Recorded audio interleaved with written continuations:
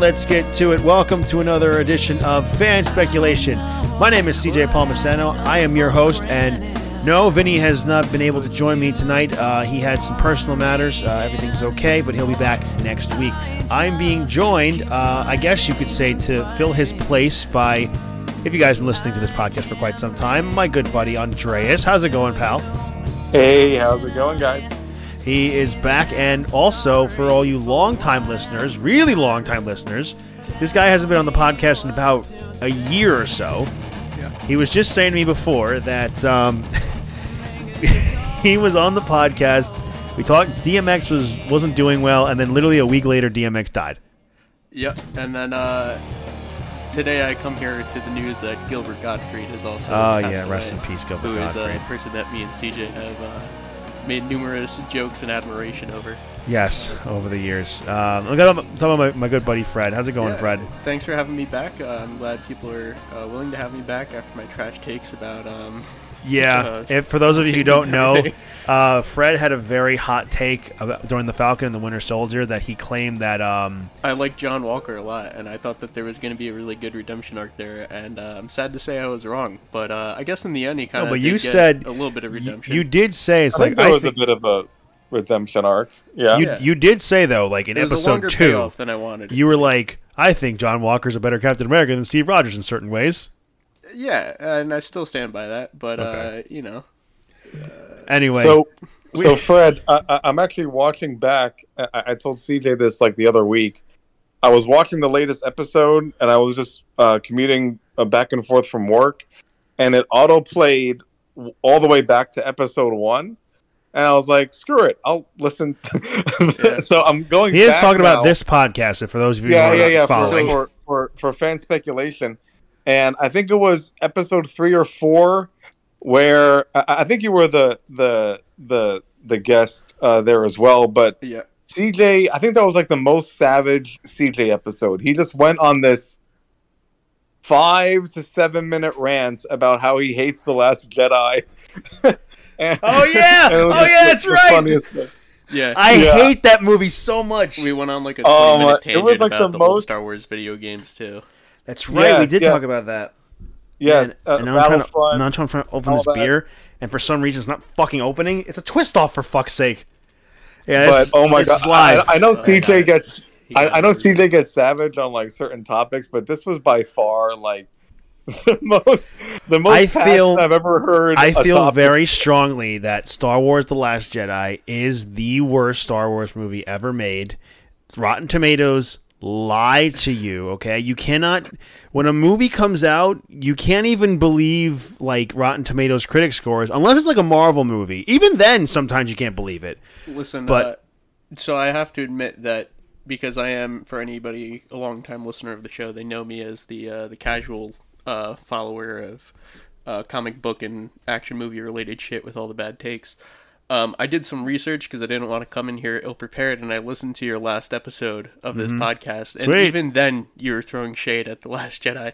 I had to pull up Vinny's Pornhub page to watch that episode. 1 year later. That's right. He by said, the way, way more views. You were completely wrong.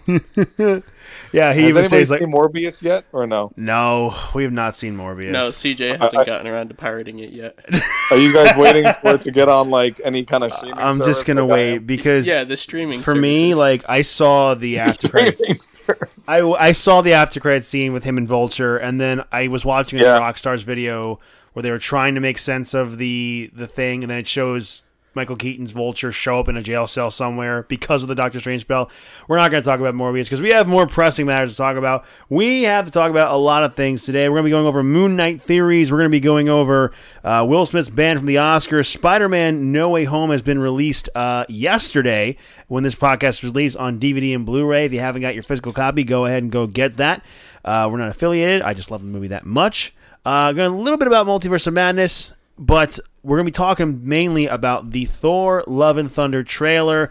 Wherefore art thou, Thor? Where the fuck have you been? So, for those of you who may have been paying attention, we have not gotten the Thor Love and Thunder trailer. We haven't gotten it quite some time, and it set a new record for shortest time between a trailer release and the movie release. The movie comes out in July, and it is fucking April. Now, even Spider-Man No Way Home had a closer window to when its trailer released, or a larger window to when its trailer released, rather than, Thor: Love and Thunder.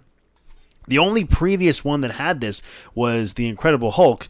What's his name? Edward Norton playing The Incredible Hulk. Yeah. I mean, so we finally have an update. Now, I'm going to be compiling from what I remember here. My day job today was very busy, and my commute home was very busy, so bear with me here. The voice actor who does the Indian dubbing for Chris Pratt's Star-Lord, I don't remember this gentleman's name, so I'm sorry, but he posted on Instagram that he saw the Thor: Love and Thunder trailer, and he can't wait for all of us to see it. Now, Chris Pratt is in the movie, Guardians of the Galaxy. Most of them are in Thor: Love and Thunder. So the trailer is done and ready to go. And the Cosmic Wonder, Warren Thompson, apparently is saying that it's going to be coming sometime next week. Now, I didn't watch the video because we are pressed for time for this fucking podcast. But I was just scrolling through YouTube comments. Everyone just came, I can't wait for next week. Can't wait for next week. So apparently we are going to be getting it sometime next week. Fred, I'm going to come to you first because if I remember correctly, Thor Ragnarok is your favorite Marvel movie. Yeah, Thor Ragnarok is definitely high up there. I thought it was a pretty good balanced movie between, cinematic scenes, action scenes, the comedy that Marvel likes to sprinkle in there. Mm-hmm. Good balance, yeah. You mentioned that it's like the shortest time frame between advertising and the release of a film, but Marvel is like in the same echelon as like major sports teams, you know what I mean? Like it is, and they can kind of get away with this stuff. Don't need to like run commercials to like sell tickets, and I feel like Marvel has gotten to that phase. Yeah, that's a very good point there. Now, what would you think this movie might be a little different running from, obviously from the previous Thor movies? Now, obviously, Thor, I think, really didn't get his proper shine as a character for most fans until Ragnarok came around. And now we have the inclusion of the Guardians of the Galaxy. We will have Jane Foster returning and becoming Lady Thor in the MCU.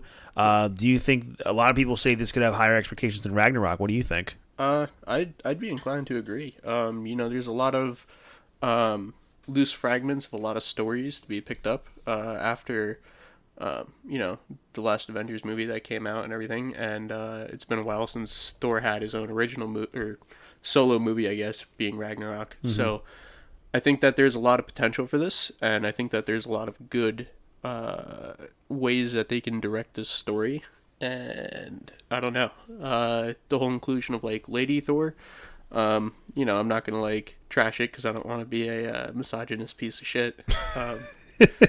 But I have faith. I don't think Marvel really misses that often. So however they're gonna do it, I hope it's going to be better than how Captain Marvel was in Endgame, but I would think, Captain Marvel in Endgame was better than Captain Marvel in her own fucking movie, so let's give that point. Well, that's only because she was in Endgame for like 10 minutes. I'm hopeful that the Marvels movie will be good, because I really love Monica Rambeau coming out of WandaVision. But we'll go to this, and Andreas, you sent this to me and Vinny just this past weekend. The toy leaks have been out for the pictures of the characters of Thor: Love and Thunder. Now, sorry we're not giving you a visual here, but Andreas, I want you to give me your reactions to, in particular, Gore the God Butcher, who is going to be played by Christian Bale. What do you think of his look and how he'll be presented in the movie? Yeah, so I know the internet is quite split on this because they're like, oh, it's not a true representation of the comic book character because he looks more, I guess, alien, and probably it would be worth to put more CGI for Gore the God Butcher.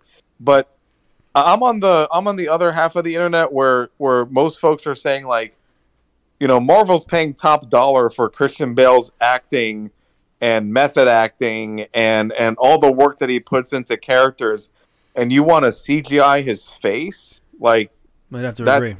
That is the wrong move. Like, for with example, you, that is, not with the people. With you, I agree with you. Yeah. Like, so I'm not mad at the design. I'm excited to see what Christian Bale brings to the MCU and brings to this character. I'm also excited to see, Star-Lord, bearded Star-Lord, and to see what Natalie Portman does for her interpretation of Thor with the damaged, hammer and all that fun stuff. So I'm excited, and I think this is a good path forward for Marvel to be utilizing Christian Bale in this way. I think so too, and I was excited to hear that Christian Bale was coming to the MCU. And after reading up on the character of Gore the God Butcher, he is literally in the name. He butchers and kills gods. There's been many rumors about different gods appearing in Thor: Love and Thunder. Like a report a while back was the Panther goddess Bass from the Black Panther movies, who we've only heard about in story. Not necessarily a live-action adaptation of her, but apparently she is rumored to be in the movie, the character in like some kind of human form. We're also supposed to be getting rumors of like Zeus and Poseidon, Hercules, and Gore the God Butcher killing a lot of these gods in the movie, and it would make sense considering who he is as a character. Now, I don't remember too much of his backstory. I just do remember that he does feel vengeance towards gods and all that, and you look like you want to say something. What is it, Fred? I mean, I'm just listening to you talk, and you're bringing up like different mythologies, going from like Poseidon to like the Norse stuff, and I'm just curious. Do you think there's going to be a scene where like he attends Jesus's crucifixion? I don't think so. Wait, I don't think so. No. What if Kratos comes into the scene? And just kills everybody. Kratos in the MCU. Yeah. Wouldn't that necessarily be Gore the God Butcher, but like on steroids? Yeah, that's what Kratos would be. I mean, because Hercules is, believe it or not, is actually a Marvel character. Adaptation in the comics. Like I discovered that from playing the video game Marvel Ultimate Alliance 2. Hercules is in the game. I'm very excited for Thor: Love and Thunder. I remember when Vinny and I did a review of like the movies, like sometime last year, of like all the shows and movies that were coming out in the next couple of years. And Andreas, you and I talked about earlier this year, we did like a preview for like 2022 in the movies and shows aspect. I'm very much looking forward to Thor: Love and Thunder, just because I loved Ragnarok so much, because it reminded me so much of the Guardians films, and Guardians of the Galaxy for a very long time was like my all-time favorite Marvel movie, and it still is one of my all-time favorite movies ever. It's just, I think it was also the answer that, because realistically, the real kickstart to the MCU for Phase 4 was going to be Guardians of the Galaxy 3. For those of you who don't know, the reason why we didn't get that is because people were going through James Gunn's Twitter, the director of the films, and they found jokes he made in the mid-2000s, which were perfectly fine to make. They're fucked up, sure, but for that time, there was a lot of fucked up humor in the mid-2000s. This was like in the peak of cancel culture, too. Like this very much. They got all of the big names. So they got James Gunn. Disney and Marvel fired James Gunn. So James Gunn's like, all right, well, here we go. And then he started taking other projects. They were looking at having Taika Waititi to take place for Guardians 3, which I think, looking back on hindsight, that wouldn't have been such a bad idea, because he is a great director. He directed the Ragnarok, and he's directing Thor: Love and Thunder, and he also does the voice of Korg, one of your favorite characters, Fred. I know you fucking loved Korg and me coming out of Ragnarok. But then eventually Disney realized, okay, this is stupid. Let's bring James back. And James Gunn's like, okay, I'd love to come back, but now I'm committed to these projects, so my time isn't available like it once was, because he went on to do other shows, and he did the Suicide Squad movie, the new Suicide, which is fantastic. What was that, Andreas? Peacemaker was amazing. Oh, he directed Peacemaker too, right? Peacemaker, yeah. Yeah, it was fantastic. So they had to push back and put in a fourth Thor movie, and they're not having all of the Guardians in the movie, because I don't think Rocket's in the movie. I'm pretty sure Rocket's not in the movie, if I'm not mistaken. But majority of the Guardians are. Dave Bautista's in it. Chris Pratt's in it. We also, I think Karen Gillan as Nebula is in the movie as well. So most of the Guardians are in this movie, but not all of them. So I think this is our makeup for the As Guardians of the Galaxy Volume 3, or whatever the fuck we were supposed to get at the beginning of Phase 4. I will say that I think it will be basing off of the Jane Foster cancer storyline. From what I understand, she would take the hammer. It would initially cure her cancer at first, but whenever she stops using the hammer, she just goes back to reverting having cancer. And I think she eventually just says, like, this isn't a way to live. And I think Jane Foster eventually just dies. I'll pose the question to you, because Marvel, as much as they like to... They take things and they base things off certain stories. Like, an example I'll give is Captain America Civil War. Now, in the Civil War story, Captain America Steve Rogers does die in the comic. Obviously, in the MCU movie, he did not, and it was similarly based off the comic. Do you think they will try and keep Natalie Portman in the MCU for a long time, or do you guys think that they'll kind of go with the comics and kind of go forward with it? Andreas, I'll start with you. I think she would like die eventually, like you're saying, but I don't think in this film. I think they want to appeal to that target audience of having a female god figure in the MCU. So I think she maybe is in the next Avengers movie, whatever that looks like, and maybe, dies in that one from the cancer overcoming, the temporary fix and whatnot. That's my personal view. How about you, Fred? What do you think?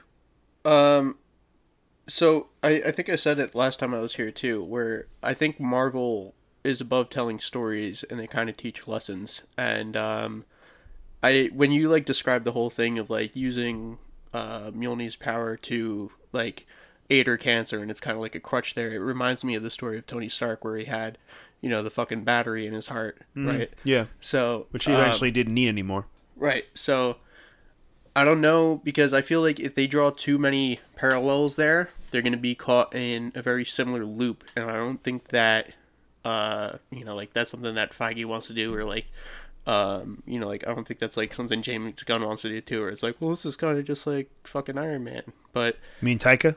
Yeah, sorry. No, that's okay. They're very similar when they do these movies. Regardless, like, no major director wants to release a blockbuster film that has already kind of been done before, you know what I mean? So yeah, I feel true. Like Tony Stark was like a story of being down bad for a while and eventually overcoming it and paying it off in the end with a big sacrifice.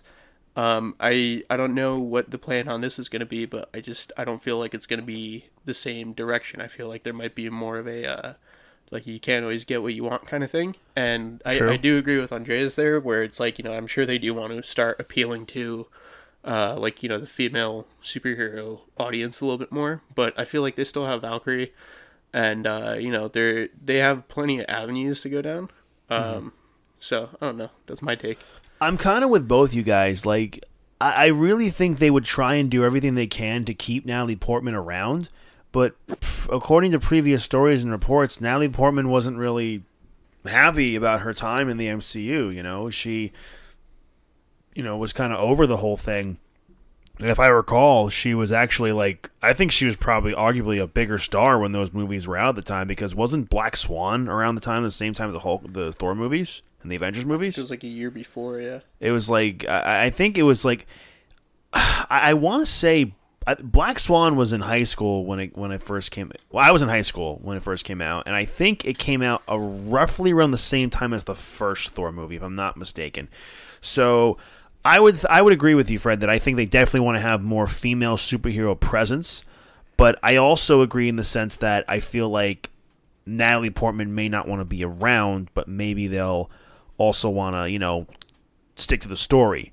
If it was up to you guys, though, what would you rather see? Would you rather see them kind of go with the story and kind of be on her way, and maybe Jane Foster does die in the story, or would you rather her stay in the MCU? I'll start with you, Fred. I mean, personally, I'm kind of indifferent. I'm not really a artistic type, so I couldn't really tell you. Because after this, I don't think anybody here currently kind of knows what the general direction is with the Thor movies after this one. Well, I mean, Chris Hemsworth is he's fair game to do whatever the fuck he wants. Yeah. Do whatever. He's like, if you want me, I'll stay. Yeah. Which he loves playing Thor. Which I don't so think he's going to go anywhere for a long time. There's kind of a general theme that's building among the MCU right now with, between Moon Knight, Doctor Strange, all this kind of stuff is starting to tie together a little bit, and WandaVision tying into multiverse. Yeah. I feel like they're building up towards something, and Spider-Man Far From Home is part of that build up as well. No Way Home. What did I say? Far From Home. Far From Home. Yeah, No Way Home. It's okay. They're all home is in every single fucking movie, so it's hard. Yeah, they made it real difficult. But I feel like there's not as much of a unified direction that people know the Thor movies are moving into. Mm-hmm. So I don't know. There could be some kind of big reveal whether they're going to be kind of like phasing out the story of Thor, or whether they're going to be shifting it over to a different type of build up towards another major, like, MCU event. Well, with you saying that, it kind of leads me to this, and Andreas, I'll come to you with this.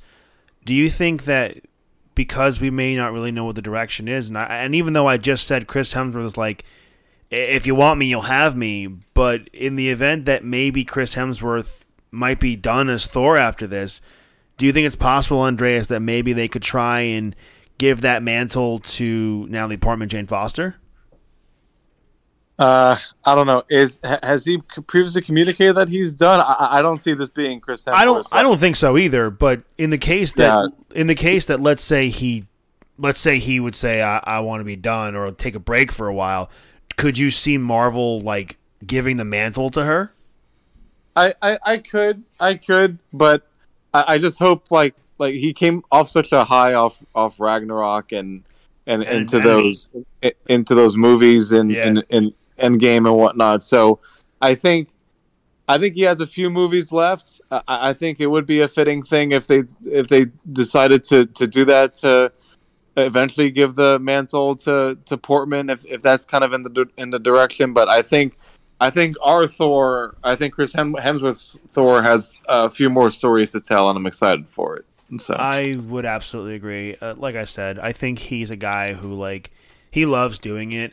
But one thing I would definitely do is I would definitely make his story up in the air. Not to the point where it's like, oh, we're never going to see Thor again, but to the point of well, when are we going to see him again? Make us want to be able to see him again, and then eventually when we do see him, it'll be a big deal, I would make him, even though they won't do this, it would be a lot cooler for, an audience reaction in the theater.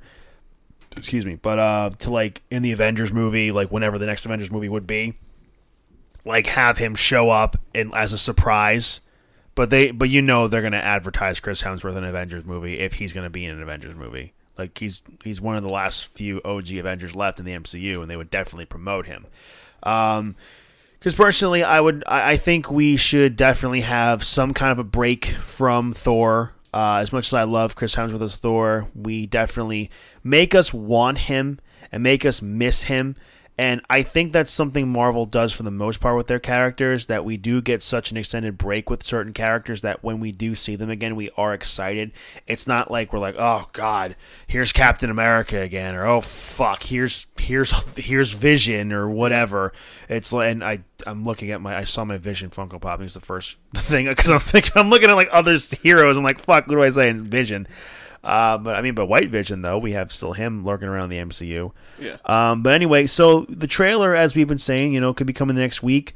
Are you guys excited for it? Because I know we sure are. It's going to be a great fucking time. These movies that we have coming out are going to be a lot of great fun. Real quickly, Fred, you pointed this out before we started recording, but there was a clip that Marvel released for Multiverse of Madness. Tickets are out now, so if you haven't got your tickets, definitely go get them. You pointed out Strange's eyes in this little clip that they played. Now, for those of you who may have not seen it, it's hyping up Multiverse of Madness, and different actors such as Benedict Wong, Benedict Cumberbatch, and Elizabeth Olsen are all hyping up the movie, promoting it, giving little interview segments while a clip is playing. Yeah. And you noticed his eyes were kind of grayish blue, and then you noticed them being darker, almost like he's in a trance. Yeah, there's a point about he's also in the Illuminati compound, by the way, just to preface this. I'd say 30 seconds into the new clip, it essentially it's not really any new footage. It looks like a lot of reused footage from the 2-minute trailer that they released about a week ago. But they have small snippets of the actors talking over it. But I noticed in this one that they're Strange is in that compound and he has his hand shackled or something. But about 10 seconds earlier, you see Strange in his usual getup, and he's out in the sun, and his eyes are, no homo, but Benedict Cumberbatch does have nice eyes. So he's kind of standing there. He has look after him. Yeah, and that's an Iron Man 3 reference. Let me just say, CJ's goatee is coming along pretty nicely. Yeah, I must say. Yeah, I had a full length beard, but now I say I look more like I'd say more like Sinister Strange because it's a lot longer. Stephen Strange, Doctor Strange is more clean cut a little bit. And with the comb over haircut too, it's all coming together. It's all coming together. Oh yeah, it's all coming together. But no, so there's a scene where, you know, like you see Strange in his usual getup out in the sun and his eyes are like really bright. But then you see him in this compound about 15 seconds later in this trailer, and his eyes look very much darker, almost like he's wearing like eyeliner. You know what I mean? Like, I don't know if it's gonna tie in anything. I don't know if it's just the lighting, but because I just thought of this as you're explaining this whole thing. Now it could be one of two things.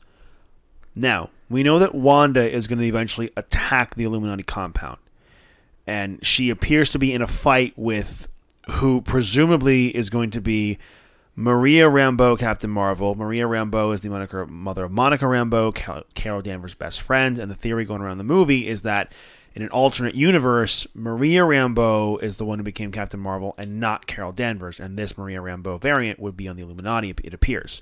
It could be one of two things. One, it could be Strange sensing Wanda's presence coming to the compound.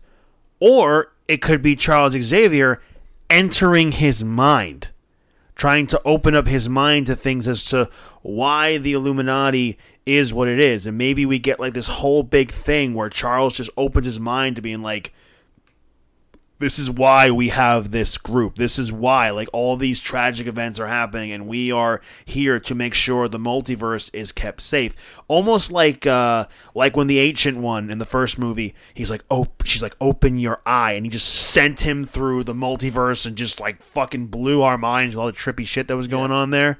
Personally, that's what I would like. But Andreas, what would you if you know the clip what we're talking about, what would you think is more likely? Strange sensing on Wanda's presence, or maybe like a similar scene with Strange and Xavier, like Strange and Xavier with the Ancient One?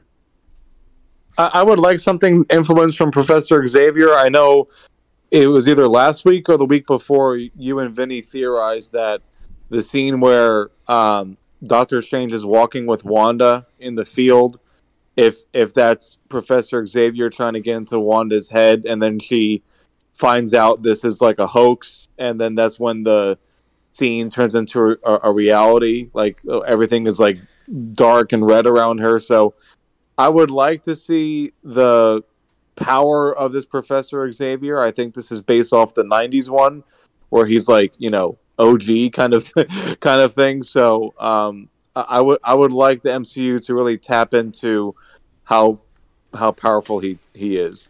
So I have an uninformed question that hopefully one of you guys can answer. What's the timeline on that scene where Doctor Strange is walking up to Wanda in that field? Is that before he casts the multiverse spell in No Way Home, or is that after? I would have to assume that's after the movie. After. Because depending on that scene, there's a very big shift in context. Because, you know, like, I don't want to get too far down a rabbit hole that probably doesn't even exist in the first place. But we do this in the podcast the whole time, so you wouldn't be the first person to do it. But think about, like, the context there before. Like, so if he goes up to Wanda and asks, what do you know about the multiverse? Before he starts experimenting with the spells for Peter Parker. You know, it's a completely different context versus after when he's trying to fix it. And if it is Professor Xavier doing that projection, asking what she knows about the multiverse, it could be they're trying to find a way to control the multiverse if they're going down that route. I mean, we've theorized, like, when Vinny and Andreas and I did the episode on the Multiverse of Madness trailer when it came out. Still to this day, it has like the most downloads ever had. I think it's like 460 currently. It's fine. I'm gonna gloat about it. Like, I'm very proud of that fact, and we got Nameless it with like dumb luck and shit, you know, because everybody asks like, "How'd you do that?" I'm like, honestly, we just fucking put it out. It was just endless streams of Vinny insulting your listeners. He's not here to insult the listeners today. Hey, in honor of Vinny Carini, go kill yourself. No, don't kill yourself. Oh, fuck. He's gonna really appreciate that because you're keeping his spirit alive. You got to keep it going. You can't end the streak. Don't actually kill yourself, please. We'll be liable for that shit. I think legal disclaimer. I may or may not have gone to a public library and downloaded 200 of those 406 or whatever you said. Did you have like 200 devices? Because Jesus Christ. Listen, he's doing his part. We need more listeners to do that. Okay. Anyway, yeah. So Vinny did theorize that what if that is Doctor Strange, Xavier plugging Doctor Strange into Wanda's mind so that she sees a familiar face. With what you're saying, Fred, I do believe that when he comes to her, it is after the events of No Way Home. And I do believe that the multiverse is starting to implode, and that's why he went to her, because he knew about the events of Westview. It was either in the first or the second trailer they released for the movie where she says, "I've done some bad things, but I'm repaying for them. I'm trying to better myself." And he says, "I'm not here to talk about what happened in Westview." And we did learn, I believe, from... I think it was the head writer of WandaVision said that Doctor Strange was supposed to make a cameo in WandaVision as the pharmacist in that commercial in like I think second to last episode, or at least the last episode where it had a sitcom element to it, like the Modern Family element to it. Right. Like Strange was supposed to be the pharmacist, and apparently the commercials were a way of Strange trying to communicate with Wanda. I don't know how much of that is going to be retconned once this movie comes, but I do think that Strange will come to her because she was able to make her own reality, so that probably makes him think, well, if there's anybody who might know what's going on, it might be her, because, hell, she was able to make her own little pocket reality in our own universe. So if anybody, why not her? Was there any mention of the whole events of the Hex in No Way Home? No, there was no reference to it. Not until this movie. The only reason why I asked is because, like, in No Way Home, when they enter it, no, never mind. I'm talking out my ass here. It's all right. I don't know. I just feel like there's a lot of different routes that they can done it. Like, so this is one of my biggest, not really gripes, but I guess it's like a pet peeve with the direction of the multiverse, is that there are so many paths that they can just enter at any point in time and just say, because Disney owns it. Yeah, like, hey, it was the multiverse. It's crazy. I mean, so it's I feel like it's everything here is like up for grabs. There's no anything and everything can happen in this movie. I will say with this, because Andreas, I do know you are pressed for time. You don't have a whole lot of time left, so I will let you choose as to how much more stuff you want to talk about. You can choose here for the next segment, my friend. Sorry, Fred, I don't mean to coach. I just I'm good. Keep going. Keep going. I'm good. You're good? Mm-hmm. Keep going. Okay. All right. I don't know if you're going to cut this out or not. No, I just legitimately, you told me you have until like... No, I know. I pushed something else out. Don't worry about it. All right, perfect. Here. Good, good. Because we have a few other things to talk about, and I'd be very sad if you left. Don't leave me again. You're already texting. It's bad enough. First Vinny, now you. What? First Vinny, now. Anyway, well, since we are on the topic of multiverse and we have talked about Spider-Man No Way Home, the Spider-Man No Way Home Blu-ray DVD is now out for a physical copy. Andreas, you got yours the day before everybody else could actually physically get them. You shout out to Best Buy. Some of the very few, and the post office actually got to you, which is amazing. And I got my copy today from Amazon. What are you? Just tell us a little bit about some of the behind-the-scenes stuff, if you can give us a little bit of a teaser, and for those of us who haven't seen it yet. Yeah, so I subscribe to IGN, either IGN or IGN Deals. There's two separate Twitter accounts. But anyway, and I was one of the, as soon as they tweeted that it was available for pre-order, I bought it right away. And it's the Steelbook. I only bought the Steelbook. I usually don't buy Steelbooks for movies because it's like an extra $5 for this, little case thing that it comes with. But this, by far, in my opinion, was like the best cover art for the film. Most of the other ones were just like Spider-Man, Doctor Strange, back to back. This actually was like concept art with his advanced suit and like Doc Ock, Green Goblin, and Electro on the cover. So if you haven't checked that out, I highly suggest to check that out, and it may or may not be worth the extra, $5 for you or not. But no, Michelle and I went upstairs and we watched a couple of the the behind the scenes videos, and one of the first ones that I put on was the feature of the 3 Spider-Men. I think it was called like Spider-Man's Journey or whatnot, and it was a really like to me, you know, growing up with these movies since I was a kid and going to all the midnight premieres for all these Spider-Man films, if not all the Marvel films, except Morbius. But you and I went to Amazing Spider-Man 1 together. I remember. Amazing, yes, Andrew's yes. first movie. Yes, that's true. So it was I know they're doing some like highlights on YouTube and their Instagram account, but this feature was maybe about 5 or 6 minutes long and really paid a lot of attention to like Tobey Spider-Man and Andrew Spider-Man, and there was a lot of like cool scenes in there, and they're just acting like all crazy, like dancing on the Statue of Liberty together and whatnot. So it was just so touching to see these like grown men, you know, like really care about their characters and feel like a genuine need to come back and do it justice, especially Andrew Garfield with the redemption arc for his character. So I highly suggest checking out those special features when you get the film. Yeah, it was a lot of fun. Yeah, and Fred's like snickering at me because he knows what I want to talk about. I will say really quickly, it's very refreshing to see Tobey talk very passionately about this, because we heard a lot of rumors about how he didn't give a fuck and he was only in it for the money.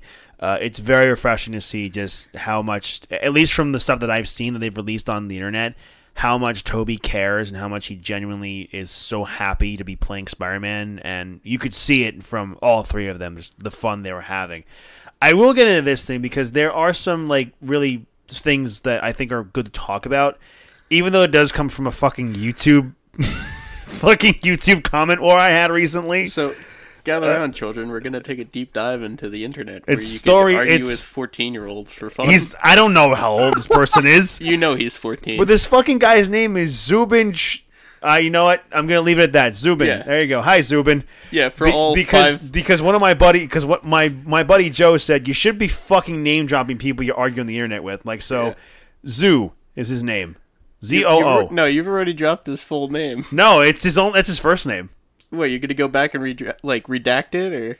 I just said his first name. Nobody knows what the fuck his last name is. Hell, you know what? That doesn't even sound like a real name. People could think I'm bullshitting, and you know what? Maybe I am.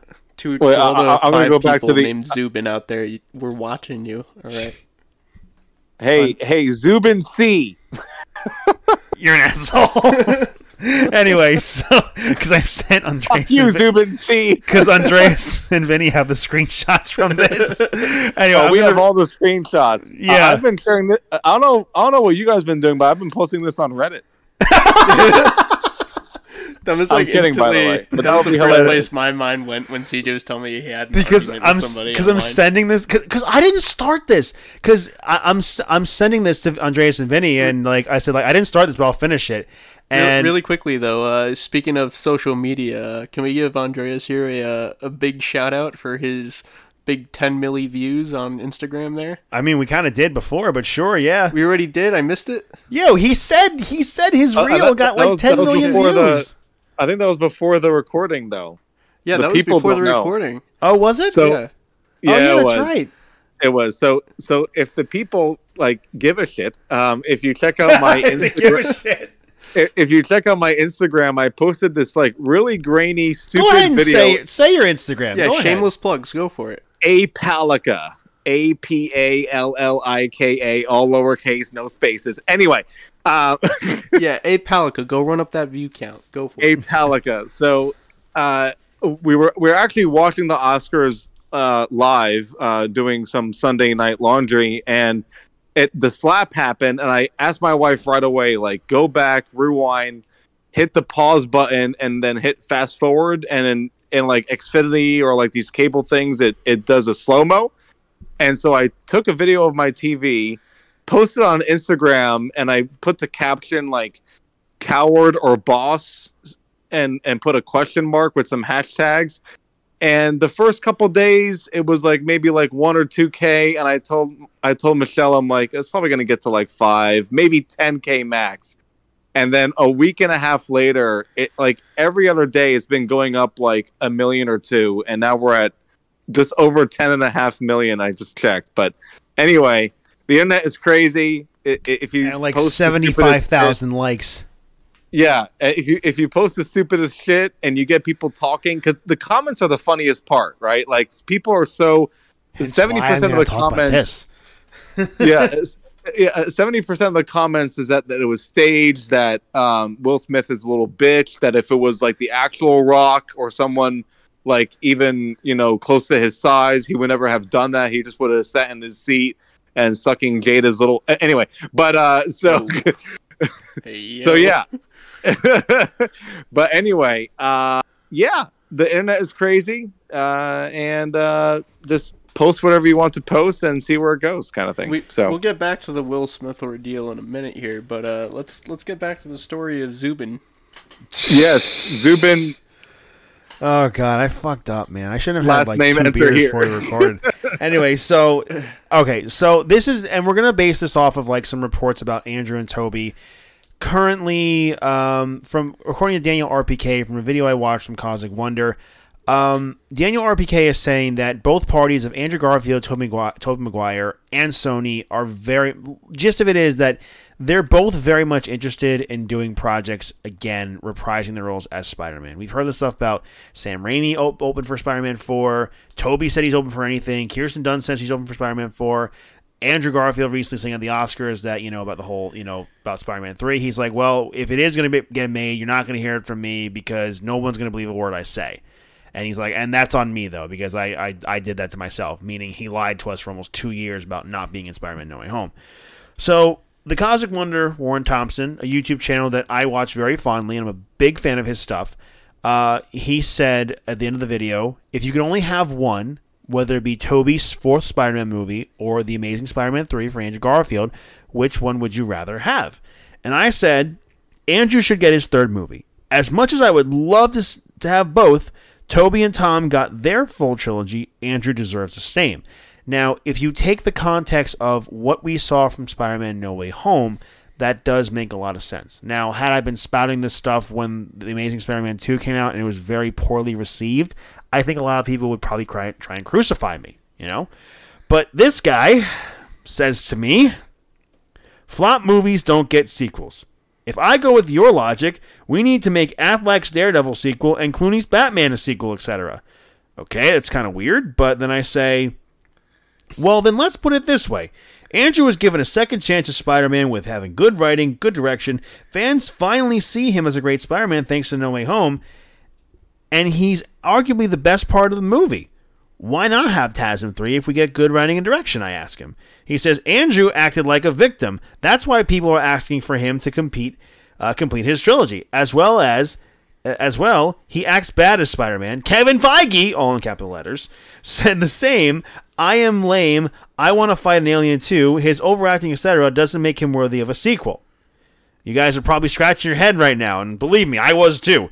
Because he was a victim. His Peter Parker lost the love of his life, and he's the reason she died.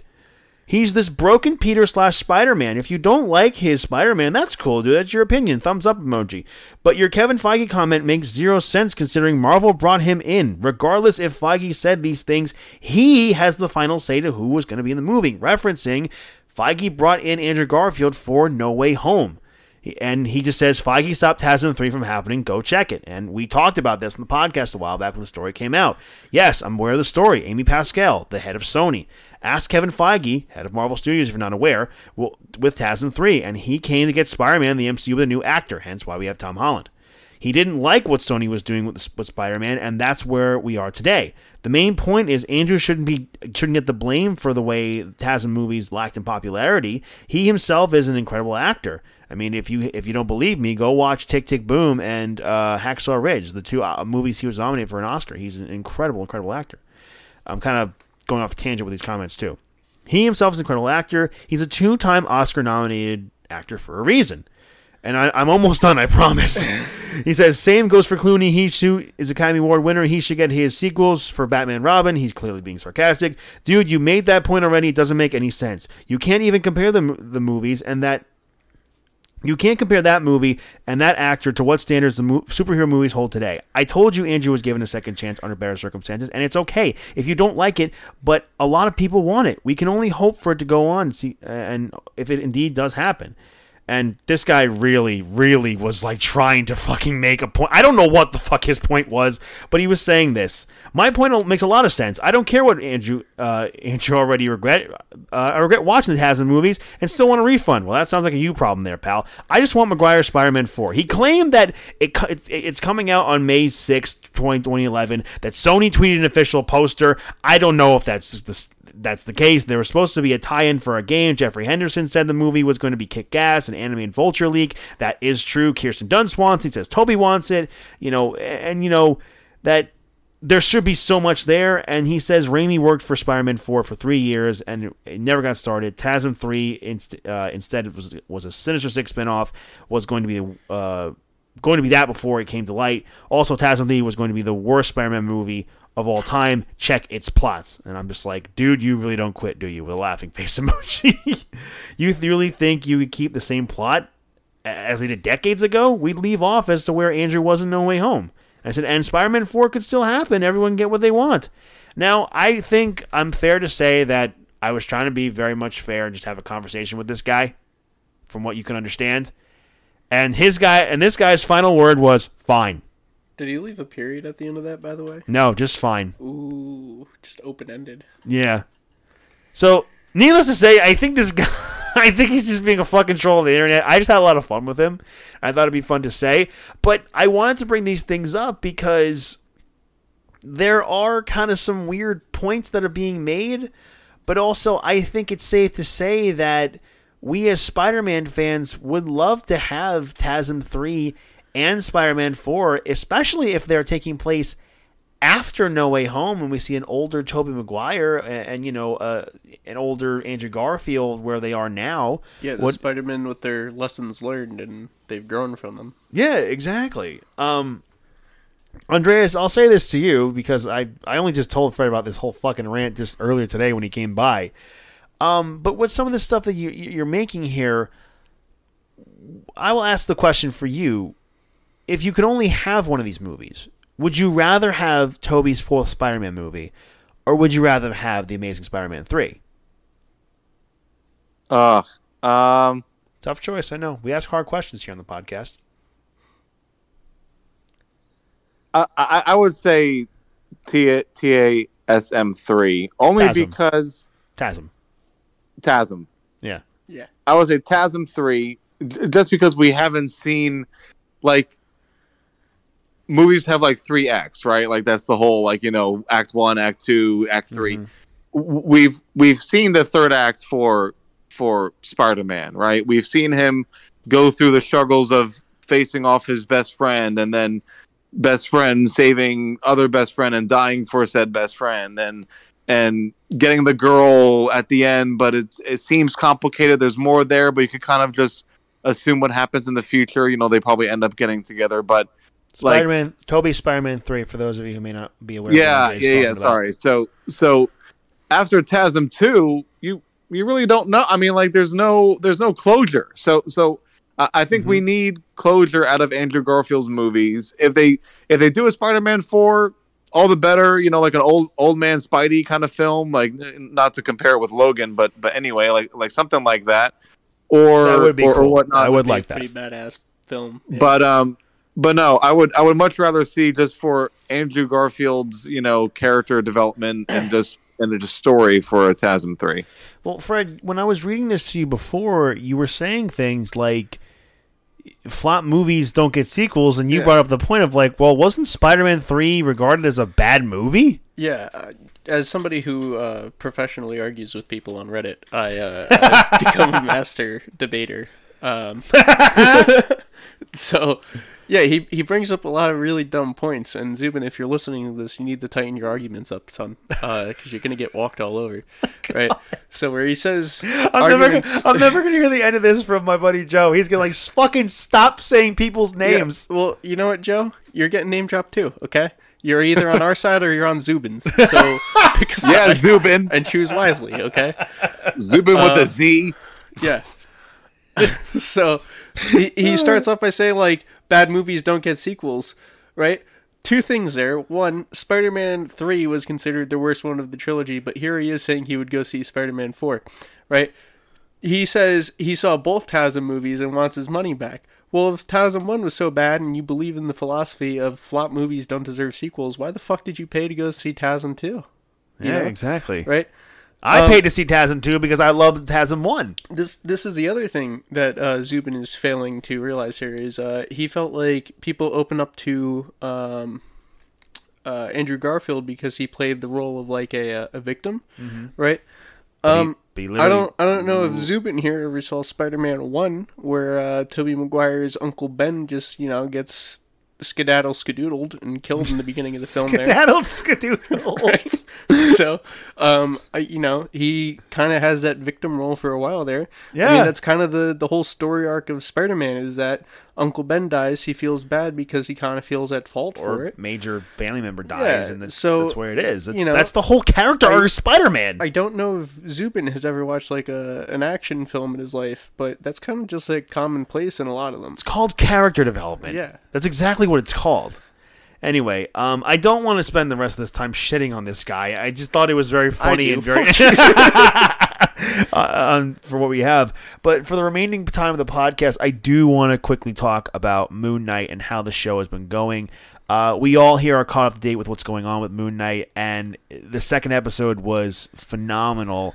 There's a lot of questions to be asked here as to there's a thing of how still we don't know how long has Stephen Grant been Stephen Grant and how long has Mark Spector been Mark Spector. Why are there two personalities living in here? I'll leave the floor to you guys. What do you think is going on? Andreas, do you have any theories as to what you think is going on with Mark Spector and Stephen Grant? I think I do. Can you remind me who the villain's name is? The one that walks with the glass in his sandals? Well, that's Ethan Hawke, the actor. I think. I forget the name of the guy. Khonshu, who is the god of the moon, who gives the power of Moon Knight. Amit is the evil god. Well, Amit's the evil god, but I'm trying to remember Ethan Hawke's character. So Amit's avatar, right? The guy with the Ethan Hawke. Ethan Hawke. Ethan Hawke, right? The actor. He tells Stephen, do you think Khonshu chose you because you're broken or because... So I think, I forgot the rest of the quote, but something like that. I think that he did have some sort of maybe prior mental illness and was broken, internally before Mark Spector came in. And I'm not a big Moon Knight comic book guy, so I'm not completely sure who Mark Spector as an entity is, but apparently it seems like Khonshu and Mark Spector have a back history, right? Because apparently the Khonshu said that he pulled them from a corpse, so maybe he was about to die and committed his life kind of like Kratos did to Ares of I will do your bidding if you save me or save my family or something like that. So he probably found the nearest or just the most fragile vessel being Steven, maybe due to some previous, health issues or previous, circumstance. So I think that's potentially how it could have happened, where you just have this broken, fragile character and this omnipotent god that just kind of puts this avatar kind of personality in there and can switch on and off depending on who's stronger at the given time, which now Steven and Mark seem to be roughly 50-50. It seems like Steven's getting more of control and granting Mark to take over when he couldn't fight off the Jackal anymore. So I think that's what's happening, but I'm not 100% sure. What about you, Fred? What do you think? Me and Andreas had a little bit of an exchange about this before, and we were kind of on the same page where it's pretty impressive how they revealed so much about Mark Spector in episode 2, but it still feels like there's just so many questions to be answered. And there's still so much more that they can reveal about him. And I think that it's almost, I wouldn't say indefinite, but there's definitely easily a full season's worth of things to unravel about the mystery behind his split ego there, right? One thing that I will note is the mother aspect still hasn't been fully explained. So he, like, Steven calls his mother every day. Leaves a message. Leaves Never actually her a talks message. to her. She never answers, right? But someone is sending him postcards, though, from his mom. Right. So that's, like, part of the interesting thing there is that Steven has no recollection of his life as Mark Spector, right? But he knows that he has to call his mother, who we don't even know if she's alive or what the deal is there. Mm-hmm. And when Steven runs into Layla for the first time and he mentions, you know, his mother, she is thinking that he's Mark. Yeah. And says, like, oh, you know, have you, like, worked things out or whatever, or you guys are on speaking terms now, whatever she says. So clearly there was some kind of issue with Mark there as well, and it's kind of interesting that of all the things that Steven does not remember about his time as Mark Spector, his mother is, like, the only constant that follows both personalities. Yeah, that's a very good point there. That needs to be answered. You know, maybe that was, like, the traumatic event that split his ego or something like that. Mm-hmm. I don't know. I think the situation is developing pretty well. There's a lot of mystery surrounding it, and seeing, like, both personalities start to have more of a share of the same body is a very interesting aspect that they're building on pretty well. I would think so too. And there's so much to unravel, and there's so much to still remember. Like, one thing, I was trying to watch a video from New Rockstars recently. It's like, it wasn't that whatchamacallit, that Mark wasn't blipped, because we saw his passport said in December of 2018 that he got his passport. The blip happened earlier in 2018. So what if maybe Steven Grant blipped, and maybe there are side effects of the blip that we don't know, and maybe, like, his soul was sent to another body, and it happened to be Mark Spector. The other thing to think about is Khonshu, the god of the moon, who's giving them this power.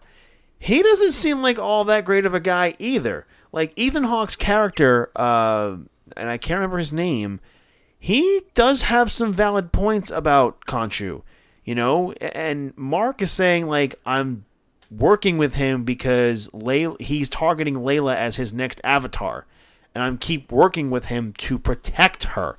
So Khonshu doesn't seem all that great of a person either. He seems very self-motivated, and he's being very manipulative. You know, we still have the questions of, where does Mark Spector begin? Where does Steven Grant begin?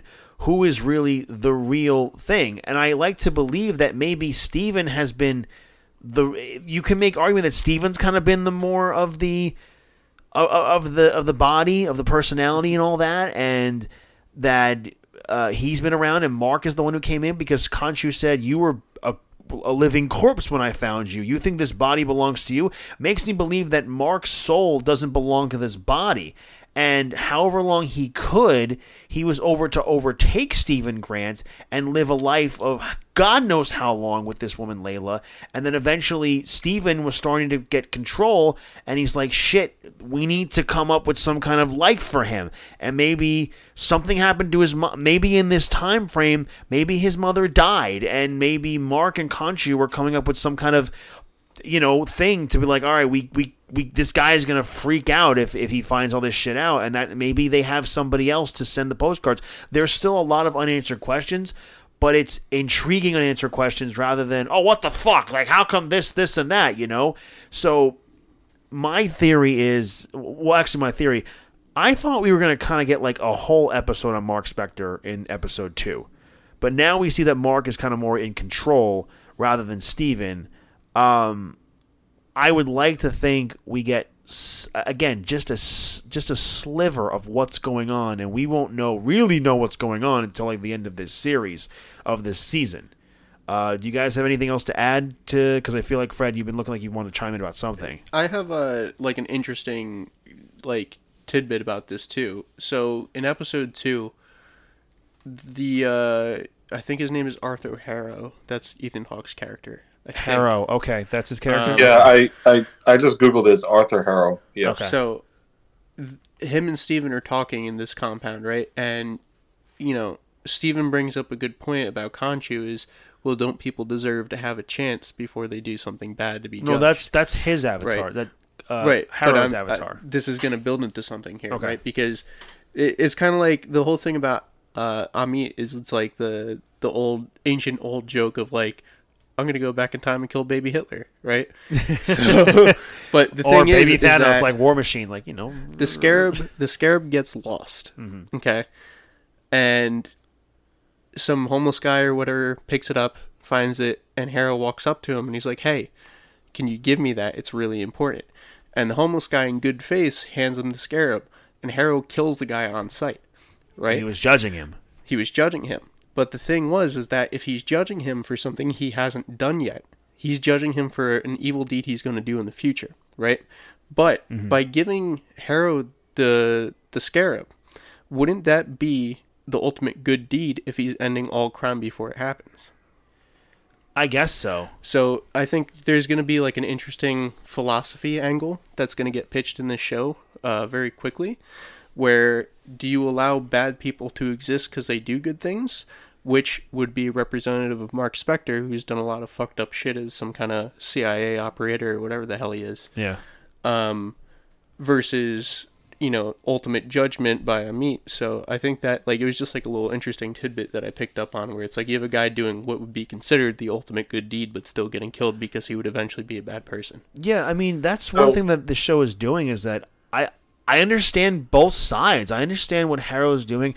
I understand what Khonshu is doing, but neither one of them are completely innocent. Andreas, what were you going to say?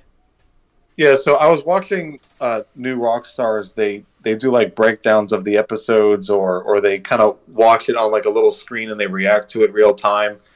I could have misunderstood this, or maybe or maybe they did. I don't know. But when that guy gives Arthur the scarab, I don't think there was time for him to do the whole Cain and judging. I think he took it upon himself, and now he's wanting to become like the god, and took it upon himself to judge the person and just instantly like killed him. I don't remember seeing like the whole Cain balance or his tattoo moving.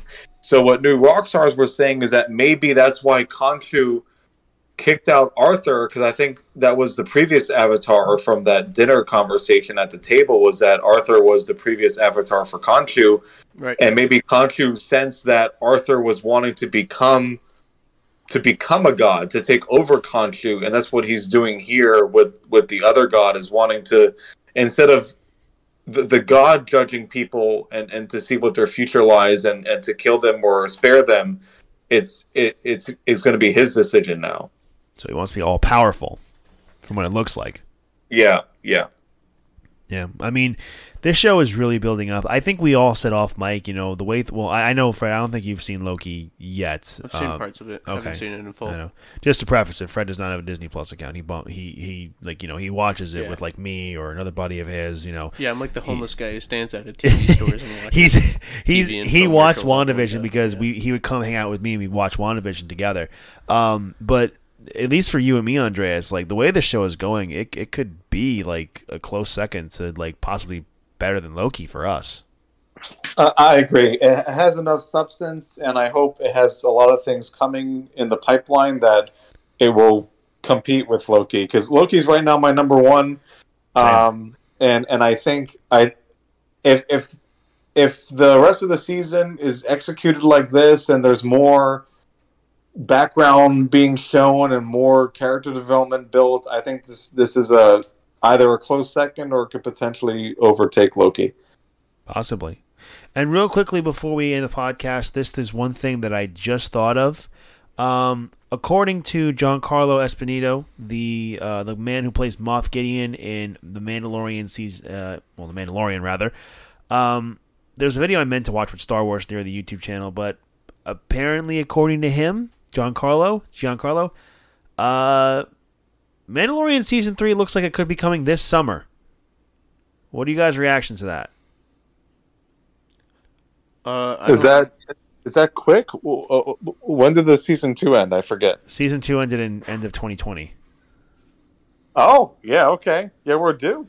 It is currently filming.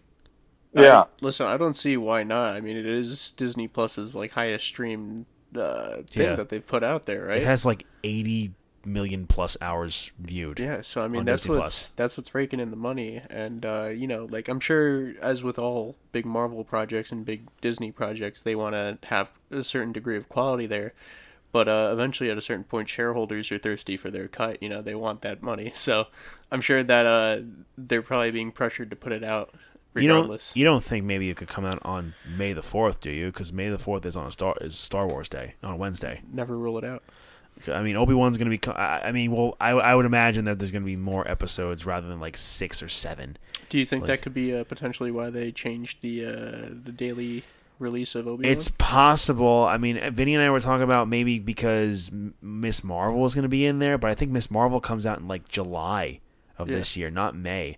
So possibly. I just remember that now. I just want to talk about that briefly because we really didn't get to talk about anything Star Wars related this week. But I think that will do it for this episode of the podcast for Fan Speculation. Andreas, Fred, thank you both so much for... Fuck you, Zubin. Zubin C. Thank you guys both for coming on the pod for very, very last minute. I called both of you last night to come in and fill in because Andreas was like, I think I could do maybe like half an hour. I'm like, shit, I need to see if I can get somebody else. And then Fred came in and Andreas, you tell me, hey, I can do the whole thing. Like, so it worked out. Thank you guys both so much for coming in, filling for Vinny. I know I appreciate it. Vinny appreciates it. And you guys are obviously both welcome anytime if you can come on. Thank you guys both so much for coming on. I appreciate it. Not a problem. Thanks for having us. Yeah, Vinny is such a huge personality, it took 2 people to replace one person. I'm going to text him that after this and tell him. Anyway, guys, thank you all so much for listening to this episode of Fan Speculation. If you like what you heard, please consider giving us a subscribe on your favorite podcast app, whether it be Spotify, Apple Podcasts, Google Play. Pornhub. Pornhub, apparently, as Vinny says. Now that's starting to catch on. Amazon Music or wherever you can find us on your favorite podcast app. Please leave us a 5-star review if your app allows you to give us a 5-star review. Write a review. It really helps boost the numbers here. If you'd like to follow us on Instagram here, our Instagram handle is fanspeculation_pod. Our Twitter handle is fanspeculation, all one word, no spaces, no underscores. Thank you all so much for listening to this episode of Fan Speculation. So for CJ Palmisano, Fred, you first. This has been Fred. That's the end of my hot takes for the day. Next in rotation. And I misspoke, not replace, attempt to replace 2 people with Vinny. Andreas Palikaris. What a shit show ending. Thank you all so much for listening. We'll see you next time. Andreas, please take us home. The Kang Gang Bang!